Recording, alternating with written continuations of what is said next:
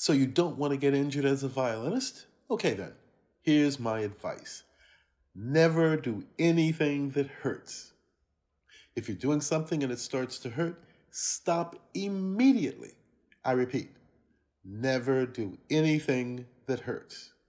Now, I do understand that it's difficult as we can get used to pain and because of that not notice when it's there, especially when we are super focused on learning how to do something new.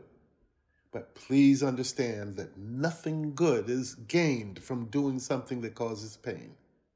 So, let's take a moment and explore.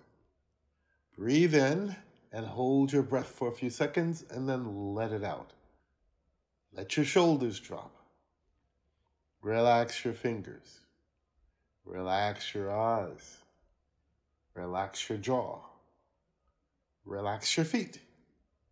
Relax all the muscles that you can think of and then take a moment and feel what all this feels like. You see, what you're feeling now is a great model for playing without pain. So, if you start to feel something different from your model, be very careful to be sure that it doesn't hurt. Again, so you don't want to get injured as a violinist? Okay then, here's my advice. Never do anything that hurts. I don't care who told you to do it. Stop doing what you're doing. And remember, never do anything that hurts.